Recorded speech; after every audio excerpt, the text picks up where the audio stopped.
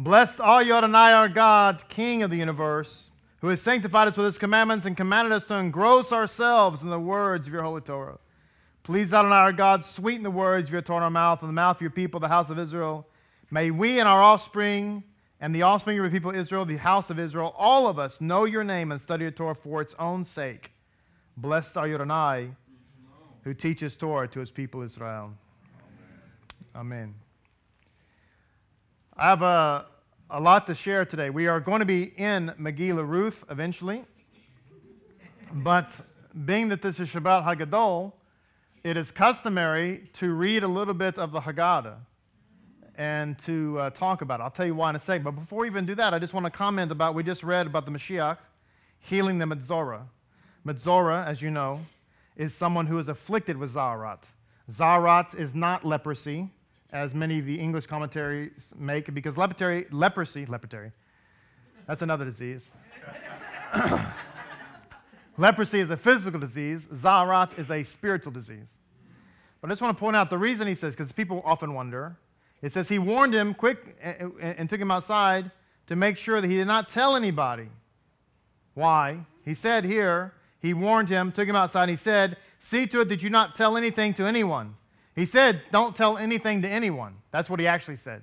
He didn't necessarily say, don't tell them what I did. He just said, don't tell anything to anyone. Why? Because the reason that you get Zaharat is because of Lashon Hara. You're running your mouth. That's the problem. You talk too much. As I said in the Aliyah, the reason you have two birds is because they tweet. The birds tweet. So you bring two birds. It's what the sages say. You bring two birds because the birds are known for talking all the time. So the problem is you had a Twitter account and you talking too much on the Twitter account. And you create the Lashon Hara. So he says, what he's actually telling him is stop. You're doing this. I need you to do this. Stop talking so much. This is what got you in trouble the first time. Of course, obviously, the guy can't help himself. He goes around telling everything what Mashiach did. So I just want to point out, this is why he said, don't be doing so much talking. Today, historically, in the first Exodus, was the 10th of Nisan. Shabbat Hagadol was the 10th of Nisan. Very significant, very important time. The sages say about the 10th of Nisan that the reason that this is such an important day, important time, is because on the 10th of Nisan is when the redemption began. We very much think that the redemption began maybe the moment that we left Mitzrayim. But the reality is, the sages say that the minute, and I want you to see the picture here. The 10th of Nisan is when we selected the lamb for our households. It was a very personal offering. Lots to say about that, but it was very personal. You had to go out and select your own lamb for your own house. And then you had to tie it up at your house, which means that you had to feed it, you had to take care of it, you had to get to know it, you had to watch it, you had to examine it for 4 whole days. And then you took it to slaughter in antiquity to the temple, and the lamb was the only offering that you, or the person who took it, the head of the house presumably, that the head of the house slaughtered, not the priest. So it's so personal. You pick it out, you watch it, you feed it, you take care of it, and then you slaughter it. So the next time somebody says that the Jews killed Mashiach, you say, no, actually I did. I chose him myself, and I examined him myself, and I slew him myself so that he could be my Redeemer. You've got to make it personal. It's all very personal. This also teaches us a lesson that the redemption happened in 2 phases. First, there was a lamb that came that died, and then later the redemption. 2 phases. Of course, the Mashiach came into Yerushalayim riding on a donkey. That was kind of prophetic. He did that on the 10th of Nisan. And we read in the Gospels what happens after he comes into Yerushalayim. He spends 4 days in the temple being examined by all the teachers of the law, the Pharisees, all the scholars. And what does it say? They could find no fault in him.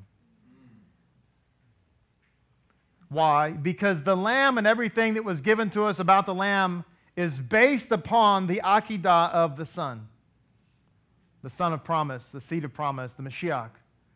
It's not that the Mashiach has, and his offering has to match everything with the lamb. No, the lamb matches him, not the other way around.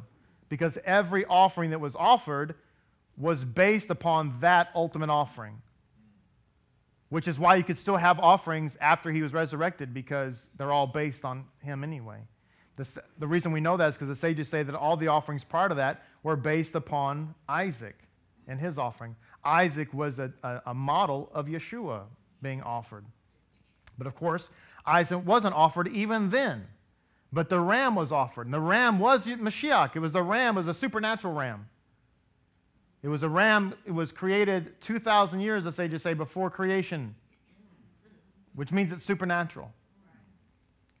Which means that there were two Akidahs. There was the Akidah of Isaac and the Akidah of Yeshua. But in fact, there was only one Akidah because Yeshua was killed both times. Because before the foundation of the earth, the lamb was slain, meaning that the lamb was chosen, created prior to that event, even prior to there was such thing as time. By the way, how do we know the Mashiach is divine? Because the Metzorah says, if you're willing, you can make me whole. And it says he touched him. He didn't have to touch him. All the other times, he speaks a word and the man is healed. Every other time, he says to the demon, come out, and he just comes out. Not a big rigmarole. What's your name? How many is with you? Oh, yeah, I got to do all this stuff. Big show, all the cameras running. No, he just says, come out. That's a really short prophetic conference. It's hard to sell tickets to that one. Ready? 1, 2, 3, come out. All right, let's go eat. He says to the man who's lame, take up your mat and go home. Why does he touch the Metzorah? Doesn't have to. He does it to make a statement. I'm touching you. I'm touching you, touching you, touching you, touching you, touching you. Why? Because if I touch you, I should become defiled, right? If I were human, that would be true. But since I'm the Word of God, you can't defile the Word of God. So therefore, I make you clean. You don't make me contaminated. If he was human, if he was only human, that would not be possible. It would have had to have said, well, now he's defiled. Now he has to go and wait and take a mikvah, etc., to bring an offering. He sends him to the priest. He doesn't, because he said, let's go to the priest together, because I need to bring an offering too now. Missed that. He says, you go to the priest. I don't need to go, because I'm the spring of living water, and you can't defile a spring. Which is why you can mikvah in a spring, because you can't defile a spring.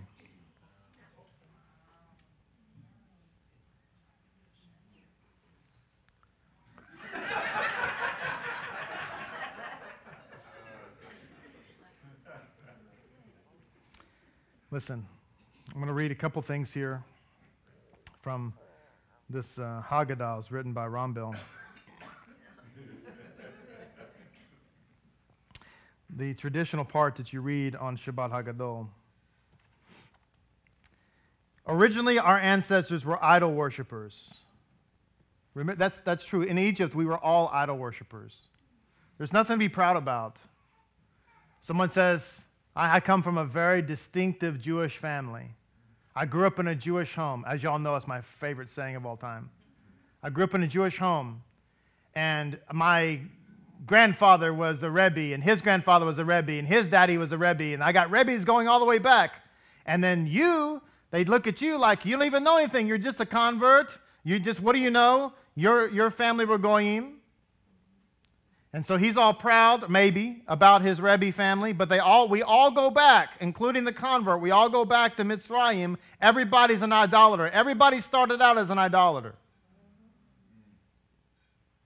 And somebody might say, well, okay, but I've been around longer. Fine. But all of our souls were present at Mount Sinai. All of our souls were created in Gan Eden. So there's nobody who's really older than anybody. Think about that. We're all the same age here today. Some of us have been in our earth suits longer.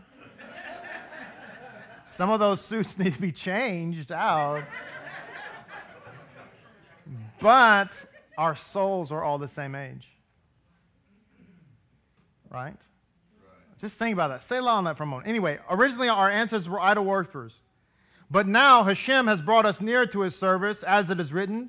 Yehoshua said to all the people, so says Adonai, God of Israel, your fathers always lived beyond the Euphrates River, Terach, the father of Abraham and Nachor, and they served other gods. Then I took your father Abraham from beyond the river, and I led him through all the land of Canaan. I multiplied his offspring and gave him Isaac. To Isaac I gave Jacob and Esau. To Esau I gave Mount Seir to inherit, but Yaakov and his children, went down to Mitzrayim.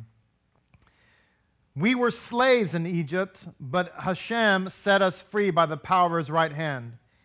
If the Holy One, blessed be he, had not taken our ancestors out of Egypt, then we, our children, and our children's children would have still been enslaved to Pharaoh in Egypt. But the Holy One, blessed be he, keeps his promises. For the Holy One, blessed be he, calculated the end of bondage in order to fulfill his word to Abraham Avinu at the covenant between the parts, as it is written. He said to Abraham, know that your offspring will be aliens in a land not their own. They will serve them, and they will oppress them 400 years. But upon that nation I will execute judgment, and afterward they shall leave with great possessions. I want to share an insight from the Gutnick Haggadah to this phrase, we would still be enslaved in Egypt. They write here, the Haggadah seems to be stating an obvious statement. If God had not set us free, we'd still be enslaved. Obviously, right? So there has to be something different or something deeper that the Haggadah is trying to teach us rather than just the obvious.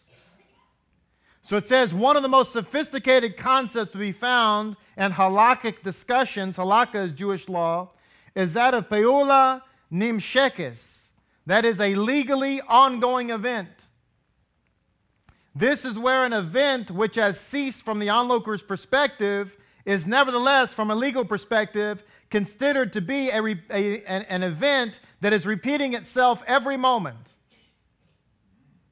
This is pretty deep, so stay with me. Today is not a God is good drosh. They're never that, but today for sure.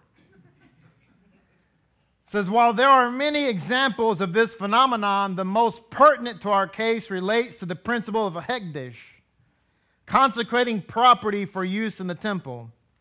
Jewish law permits a pledge of consecration to later be annulled, which indicates that the initial act of consecration must have been a legally ongoing event. In other words, if you can dedicate land and you have the possibility to annul or nullify your vow, then you must be making a vow to give that land every moment, even though you gave it a long time ago. So it says here, every moment it is consecrated anew. Every moment it is consecrated anew. Let me explain this because it's very important, talking about the Exodus. There's a reason why we remember the Exodus every day and several times a day. Because you give a piece of property, I dedicate this land to be used in the temple. You have the right and the ability to revoke that land. But of course you're not going to. But you do have the ability to. So therefore, by you saying, I consecrate this land, and you have not revoked it, means that every moment of every day, that vow is being repeated. Even though you made it a long time ago. So 20 years later, that land is still being dedicated, and your vow is being heard in the heavenly realms. I dedicate it, I dedicate it, I dedicate it, I dedicate it. Because you have the possibility of revoking it. Therefore, to keep it free, you have to keep speaking. This is how the legal mind of Judaism works with respect to this topic. So it says, it's consecrated every moment anew, for the fact that the vow of consecration could be annulled at any moment shows that it is constantly being renewed by its initial declaration. In other words, the law perceives it as if the person's verbal declaration of consecration is being uttered every second, thereby maintaining the object's consecrated status. Annulling the vow is thus merely a case of decreeing that the ongoing speech should now cease.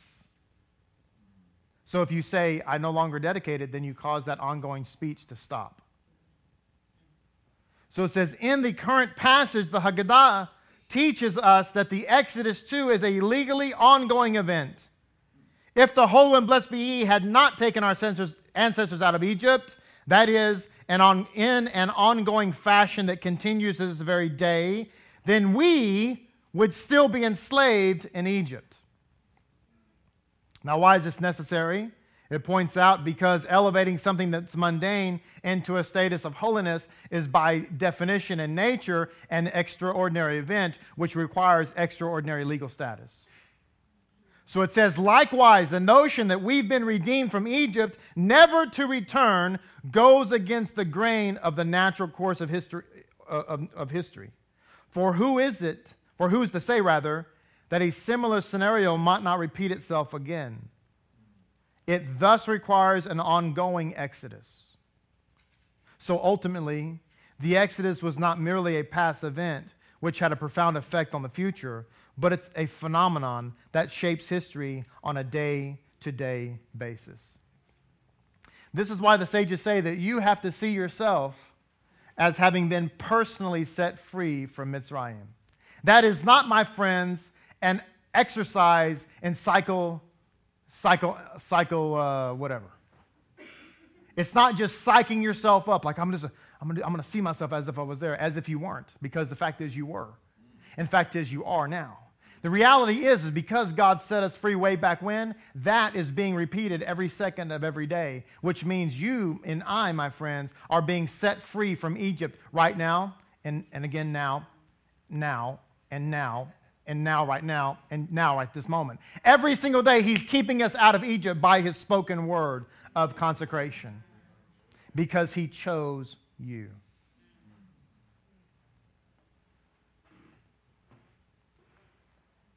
We read in the gospel story, the gospel account, that Yeshua remained silent, right? He remained silent before His accusers. There's a reason why He remained silent. It wasn't just to fulfill a prophecy. There's a spiritual reason. It says in the Haggadah, the Eshes Chayil Haggadah, the one I got from my wife, it says, the verse says, Vayomer lak bedamayik chai, Vayomer lak bedamik chai.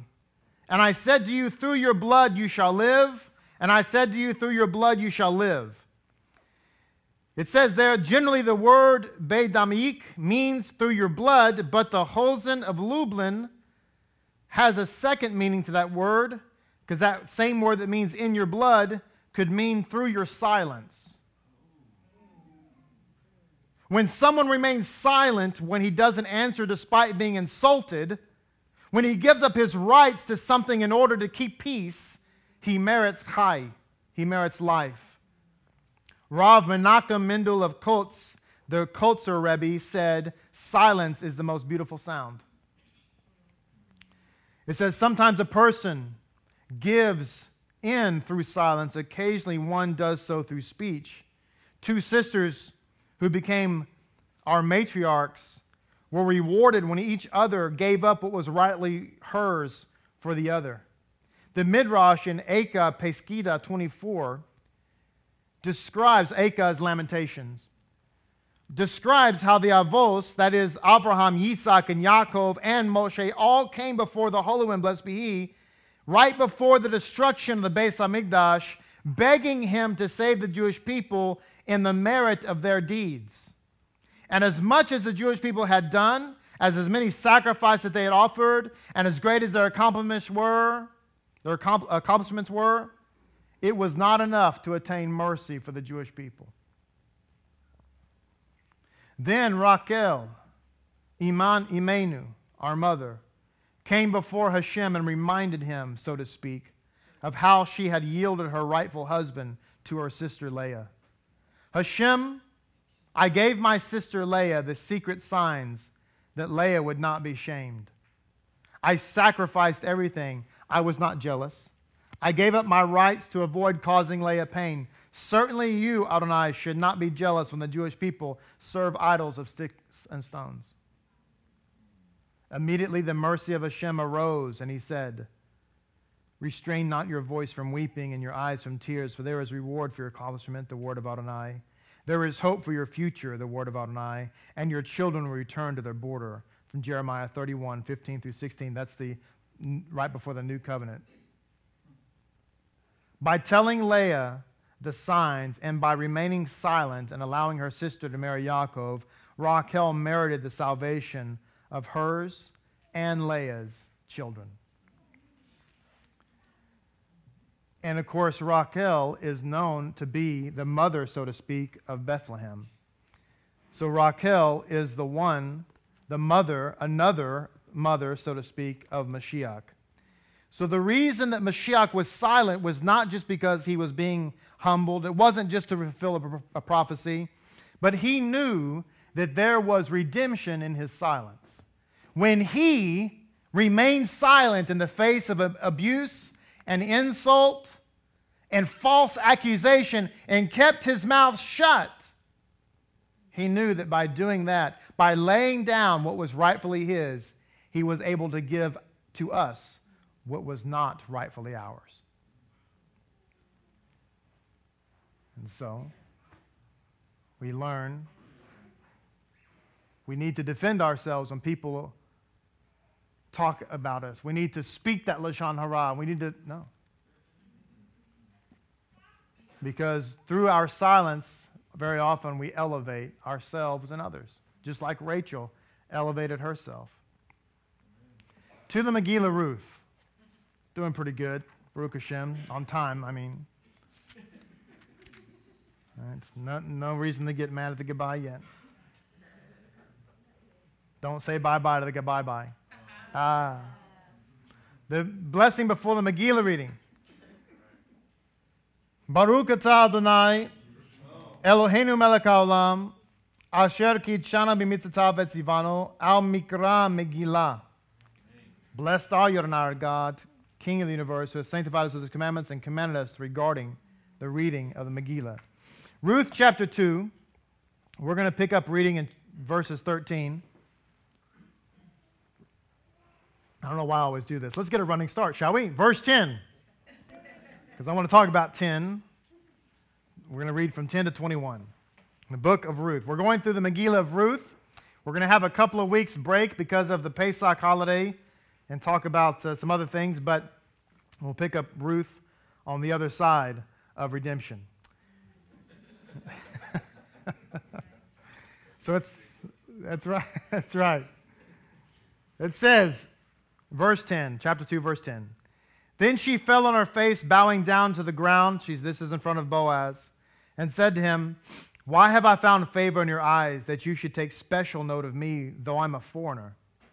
Boaz replied and said to her, "I've been fully informed of all that you've done for your mother-in-law after the death of your husband, how you left your father and mother and the land of your birth and went to a people you had never known before. May Adonai reward your actions, and may your payment be full from Adonai, the God of Israel, under whose wings you have come to seek refuge." Then she said, "May I continue to find favor in your eyes, my Lord, because you have comforted me, and because you have spoken to the heart of your maidservant, though I am not even as worthy as one of your maidservants." At mealtime, Boaz said to her, "Come over here and partake of the bread, and dip your morsel in the vinegar." So she sat beside the harvesters. She handed her parched grain. He handed her parched grain, and she ate and was satisfied and had even some left over. So in other words, he invited her to sit with the harvesters and not with the poor people's table, but to sit at his table. Yeah. So it says in verse 15, "Then she got up to glean, and Boaz ordered his young men, saying, 'Let her glean even among the sheaves. Do not embarrass her, and even deliberately pull out some for her from the heaps and leave them for her to glean, and do not rebuke her.' So she gleaned in the field until evening, and she beat out what she had gleaned, and it came to about an ephah of barley. She carried it and came into the city, and her mother-in-law saw what she had gleaned and took out and gave her what she had left over, and all, after eating all her field. 'Where did you glean today?' her mother-in-law asked her. 'Where did you work?' May the one that took such generous notice of you be blessed. So she told her mother-in-law, whom she had worked by, and said that the name of the man by whom I worked today is Boaz. And Naomi said to her daughter-in-law, Blessed be he of Adonai, for not failing in his kindness to the living or to the dead. The man is a close relative to us, Naomi said to her. He is one of our kinsmen redeemers. And Ruth the Moabitess said, What more? He even said to me, Stay close to my workers until they have finished all my harvest. And Naomi said to her daughter-in-law Ruth, It is fine, my daughter, that you go out with these young men so that you will not be annoyed in another field. So she stayed close to Boaz's young women to glean until the end of the barley harvest and of the wheat harvest. Then she stayed at home with her mother-in-law. So she has great favor with Boaz, and I want to touch on that. First of all, we have a picture here of Naomi, or not Naomi rather, but Ruth, who is gleaning in the field. It says in Mayam Loez's commentary to chapter 2, in verse 6, it says, other commentaries explain that the overseers were praising Ruth to Boaz. Some commentators saw that maybe the overseers were trying to dissuade Boaz from paying attention to Ruth, because after all, she's from Moab, and that's that was the most detestable city, or nation rather, that the Jews could have thought of. And so they were like, she's a Moabitess. But others say they were praising her, looking at her, she's doing a good job. They said this woman was young enough, he intimated, to bear him children and replace his sons that had died. So they were suggesting maybe this might be a good wife, wife for Boaz. It says, moreover, being a Moabite woman and not a man, she was in fact permitted to marry a Jew, although most didn't know that at the time. Her conversion was purely for the sake of heaven, considering that she had abandoned her life as a princess and returned to the destitute Naomi. It even says in another instance here that Ruth actually went back to Moab for a time and tried to make converts of some more of the Moabites. But I was reading this and thinking to myself, because we have Ruth here who goes back and does some conversion work herself. And I was thinking, since Ruth is a spiritual type and picture of what it means to be a true follower of Hashem, will the Mashiach come and find us? Because Boaz represents the Mashiach in this story. He's the kinsman redeemer. Will the Mashiach find us faithfully gleaning sheaves in the field? And what made, and we didn't have time to read it in the last couple of weeks, but what drew the attention of Boaz, one of the things that drew his attention to Ruth, was that she was gleaning in the field as a proper Jewish woman. She was modest in her behavior. She wasn't just being lazy, for instance, just bending over, but she was actually squatting down so that her dress would not be raised, and for other obvious reasons. The point being is that she was gleaning in the field, gathering in the sheaves as a Jewess, not as a Moabitess. Will the Redeemer come and find us gleaning in the field as a Jew, not as somebody acting like one of the nations? He wants us to pick up those sheaves, those sheaves that are left behind. The ones that don't follow the crowd, the ones that are not going to stay in the bundle, as it were, with everybody else.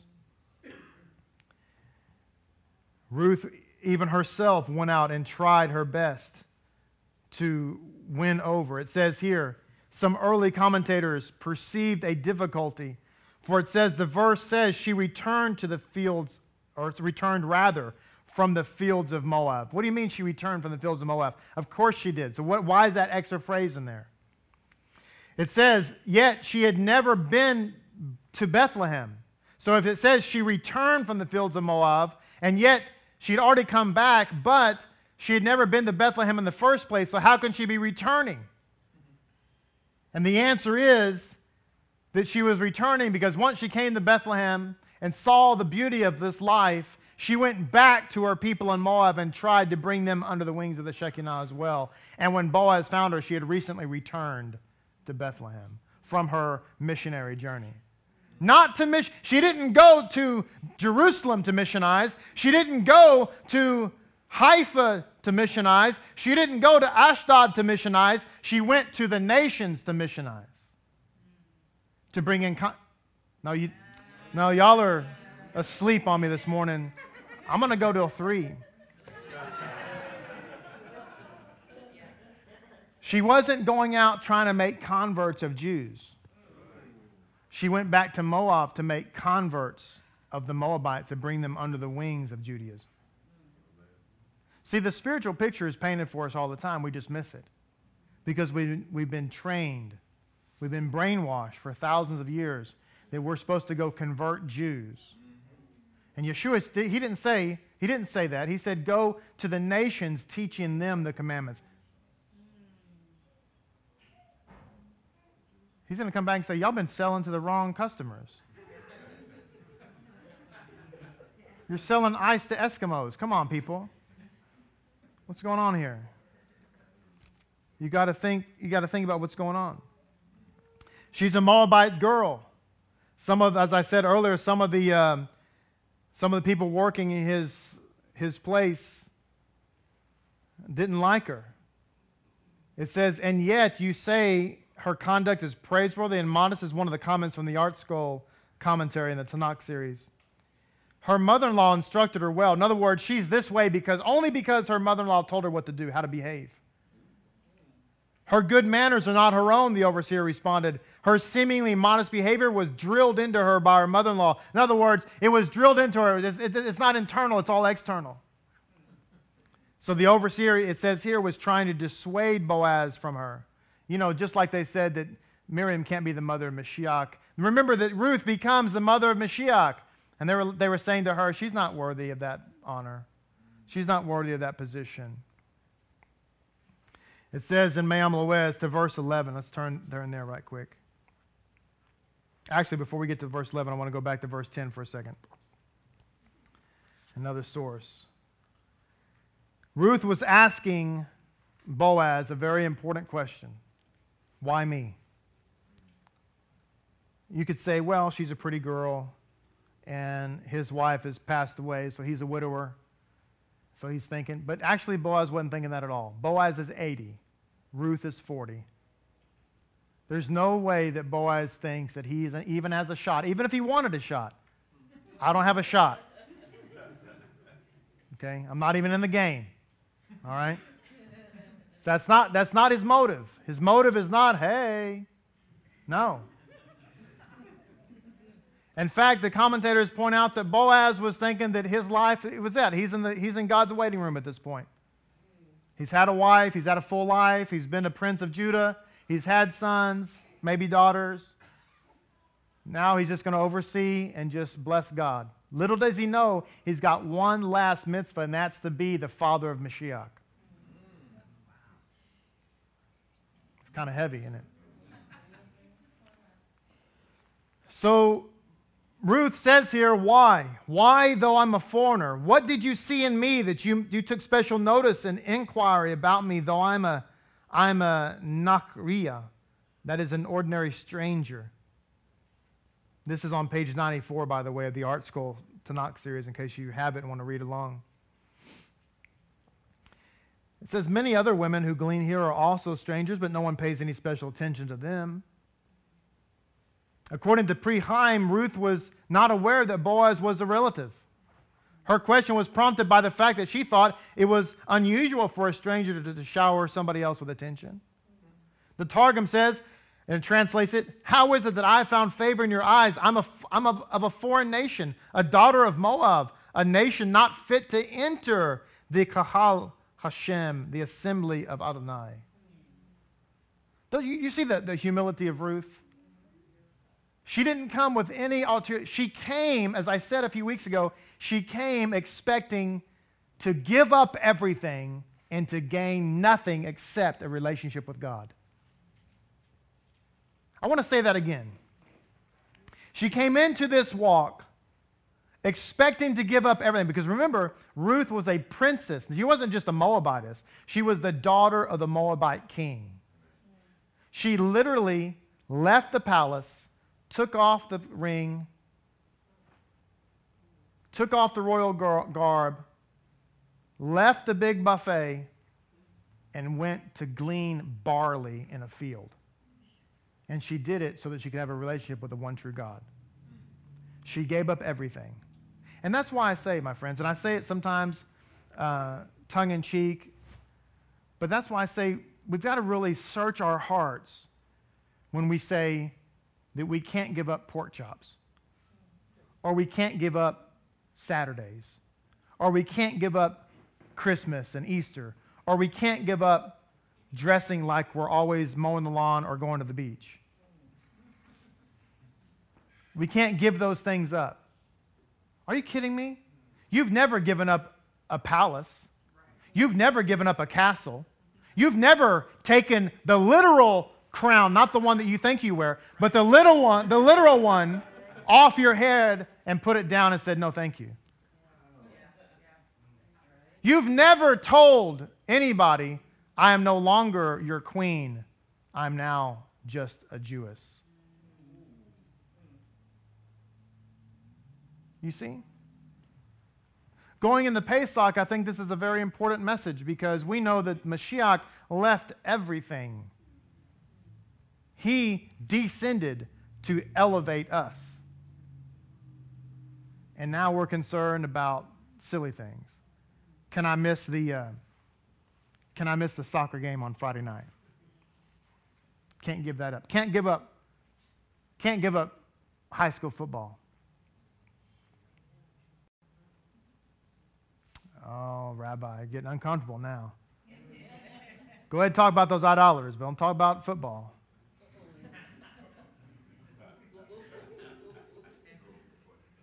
Anything wrong with sports? No. Nothing's wrong with Dr. Pepper either, as long as you ain't addicted to it.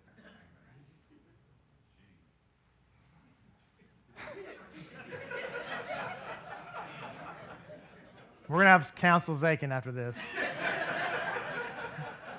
Get some help.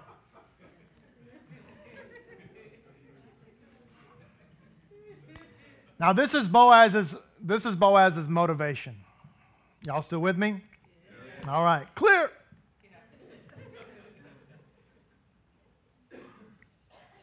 Boaz responds that he has heard of her extraordinary and magnanimous deeds in the exemplary way she treated her mother-in-law and her leaving home and family to embrace Judaism. He says, all that you have done for your mother-in-law. Boaz told Ruth that his favorable attitude towards her was a result of two things. First, despite the fact that a woman usually has ill feelings towards her mother-in-law, there's that. Ruth treated Naomi in an exemplary manner, especially after Naomi became widowed and forlorn, thus demonstrating a rare nobility of character. And secondly, for having left her parents and homeland in order to convert. I just can't get over the fact, I just want to reiterate that she had a woman that she was following back to the Holy Land who had been a princess and now was so poor she didn't even have shoes. And Ruth left her mother and father, left her kingdom, took off her shoes, and followed Naomi. It says here, after the death of your husband, he said to her, and certainly during his lifetime, and it says, how you left your father and mother and the land of your birth. Your conversion, he said, is remarkable because in the face of coercion to remain, coercion, anybody been coerced? Anybody been coerced by their friends or family to remain in the goy world? Some people have been blackmailed. No, it's serious. I'm serious. Some people have been blackmailed. Some people have been blackmailed visa custody. Not allowed to take my child to the synagogue. Boy, that's anti-Semitism. I just want to tell you in case you're wondering. It's like, Sieg Heil kind of anti-Semitism right there. So, look, he says, it's remarkable because you freely left your parents and your homeland and the place of your birth, and with no material consideration, you came to a strange country. Now, I want to read to you just something from Matthew chapter 19 and verse 29. Matthew 19:29. Make sure I have the right reference there. Peter Kepha, I love Kepha. Of all the Talmudim, is my favorite. He is. He's my favorite. And people make fun of Kepha all the time. And I know we're not supposed to do this in Shemayim, but Kepha and I are going to go talk to some folks when we get up there. We're going to talk to him. We're going to talk to him. We're going to lay hands on him.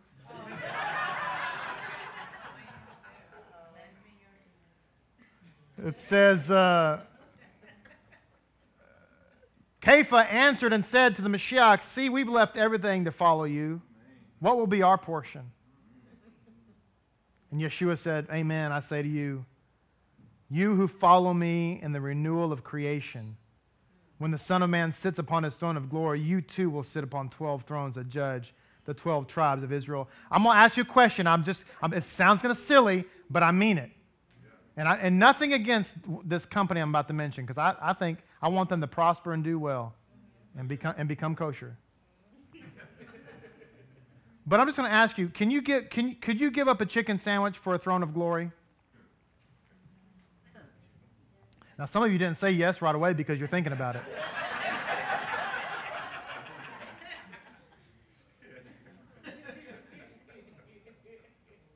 It says in verse 29, I'm going to move on because that scared me.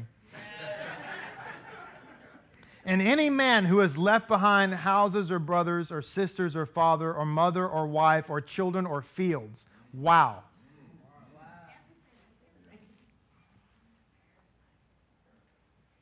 Don't raise your hand, but don't even say anything. Just think to yourself. Anybody here have any relatives don't have anything to do with you anymore because you became a Jew? Don't answer. This is for you.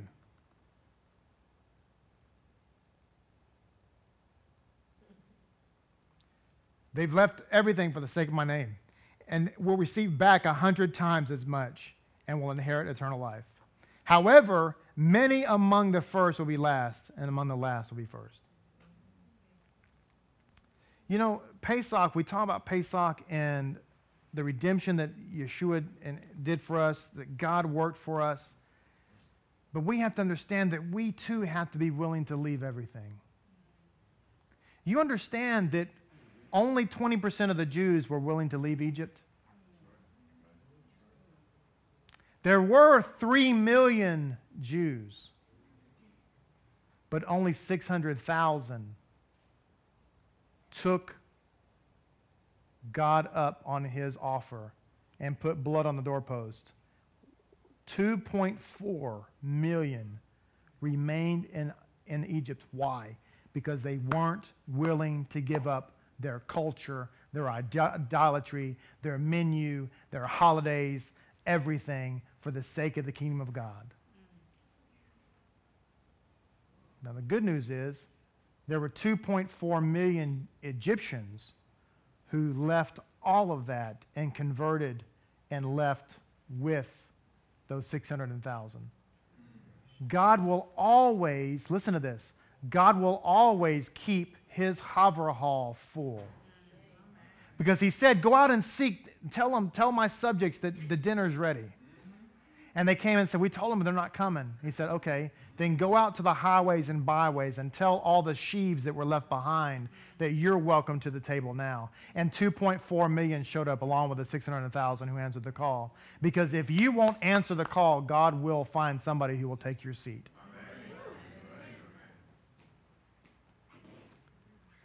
It says here, which you had not known yesterday or earlier than that. Boaz said to her, you came and you didn't even know. The day before, you didn't know what you were getting into, and you just came. You came and bought sight unseen.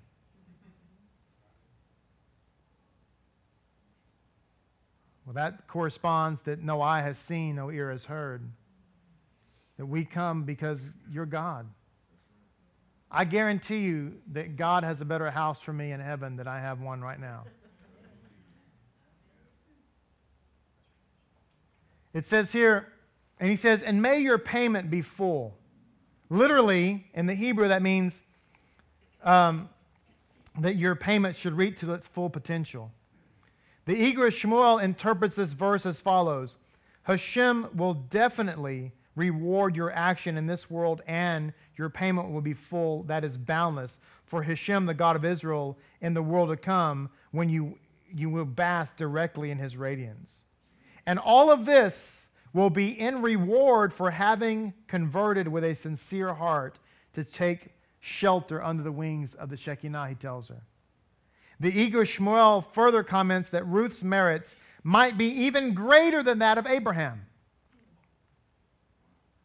Now, Abraham was a convert too. See, all Jews are converts ultimately. You say, I wasn't born Jewish. Neither was Abraham. I wasn't born Jewish. You know who else wasn't born Jewish in the Bible? Obadiah, the prophet. So you're in good company. You could have a book in the Bible. Obadiah didn't grow up in a Jewish home, and neither did Abraham. You know who else didn't grow up in a Jewish home? Ruth. Rahab. Joseph's wife in Egypt didn't grow up in a Jewish home either, and she gave birth to Manasseh and Ephraim. And we bless our sons to this very day by her sons. Yes. I'm just about to throw this pulpit.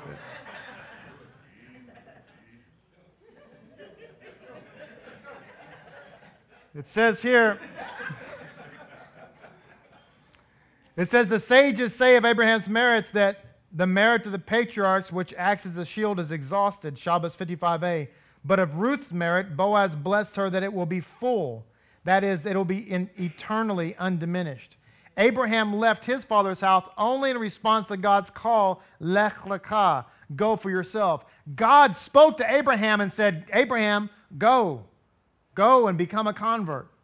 But Ruth left without any divine initiative. God didn't speak to her. She just took a survey of the field and said, you know, I want this. You know who else didn't grow up in a Jewish home? Batya, the daughter of Pharaoh, who was given the privilege of raising Moses. She grew up in the most pagan home you could possibly imagine. And yet, God granted her the privilege of raising the Torah. Raising the little boy that the Torah for all time would be named after, the law of Moses. I want you to see something this morning.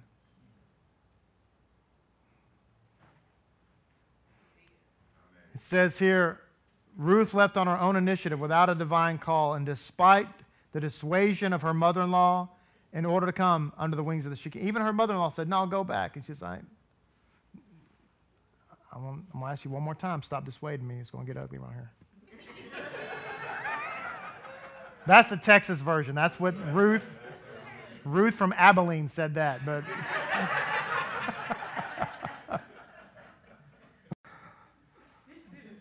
I'm going to continue this commentary, this verse here. You came under whose wings you have come now to seek, he told her, or seek refuge, he told her.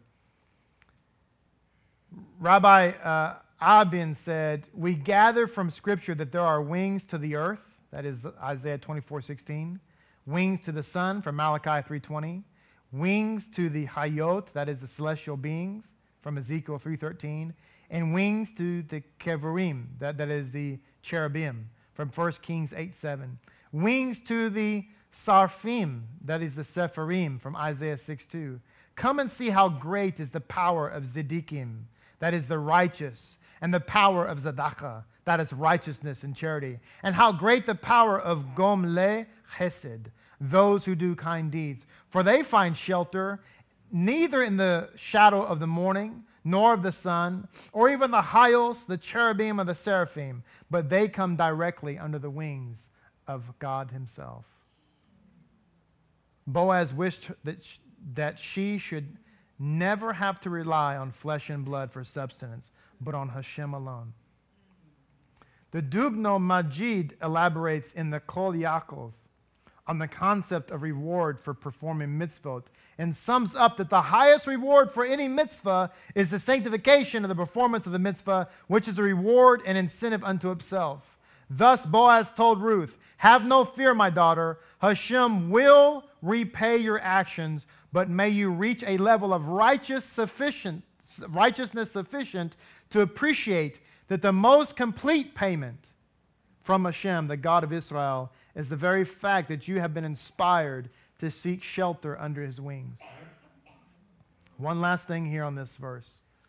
Boaz's blessing, it says, was that in addition to rewarding Ruth for the performance of every mitzvah she would perform, God should also additionally reward her for the crucial decision upon which all future good deeds ultimately hinge.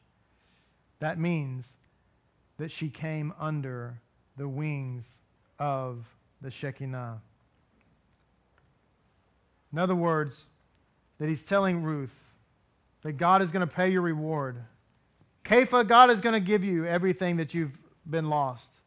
But you should know that your greatest reward is the fact that you perform the mitzvah of coming under the wings of the Shekinah. God is going to bless you simply for the very fact that you have done this great deed. God loves the convert. He loves people who love him.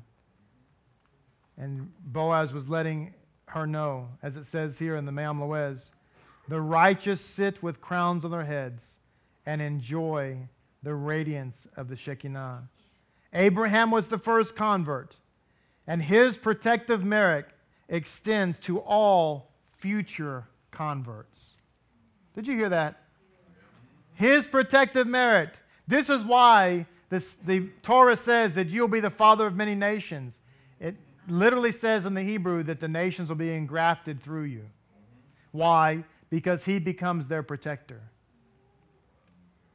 But Ruth had no need to rely on his merit, for her action surpassed his. She was shlemeh. Her own merit was complete and inexhaustible. While Abraham had come to the whole land by God's command, she came under her own initiative, and she came solely and strictly for the love of God. But what do we know? What do we know?